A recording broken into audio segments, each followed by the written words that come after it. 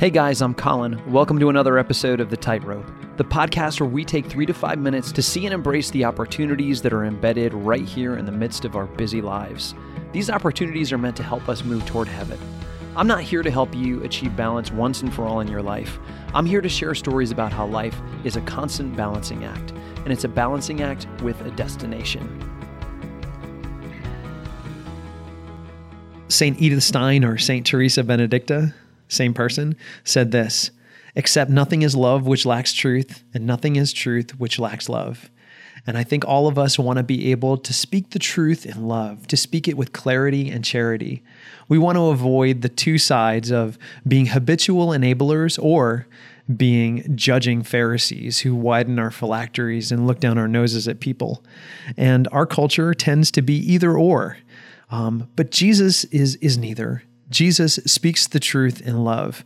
And I want to talk about a simple 3-step process that I've noticed is evident throughout the entire gospel.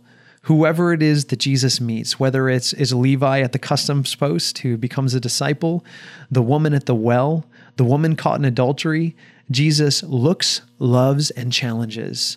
Jesus always sees the person who is in front of him for whoever they are, always loves them where they're at, and then, in the credibility of love, issues a challenge. We could think about the woman caught at adultery, that all the stones have been dropped.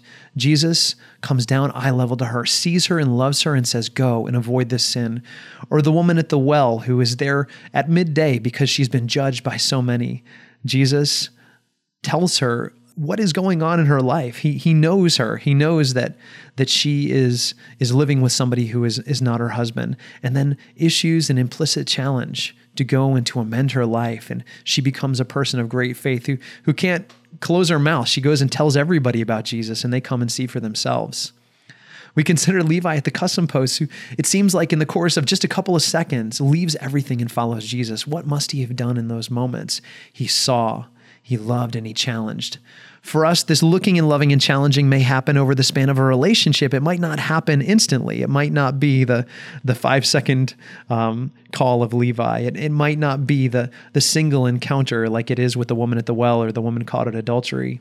In the span of our relationships, though, we have to look at the people who we're with and really see them for who they are and learn to love them with the love of Christ. And then we can say the hard things.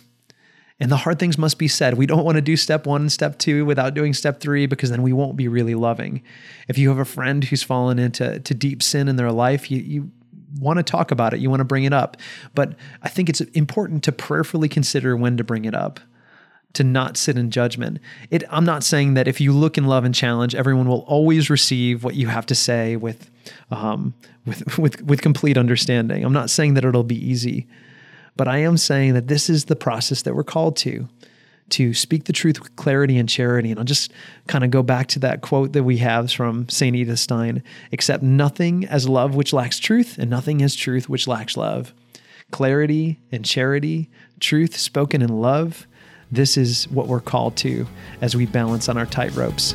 So for Ascension, I'm Colin McIver, reminding you to take a step forward.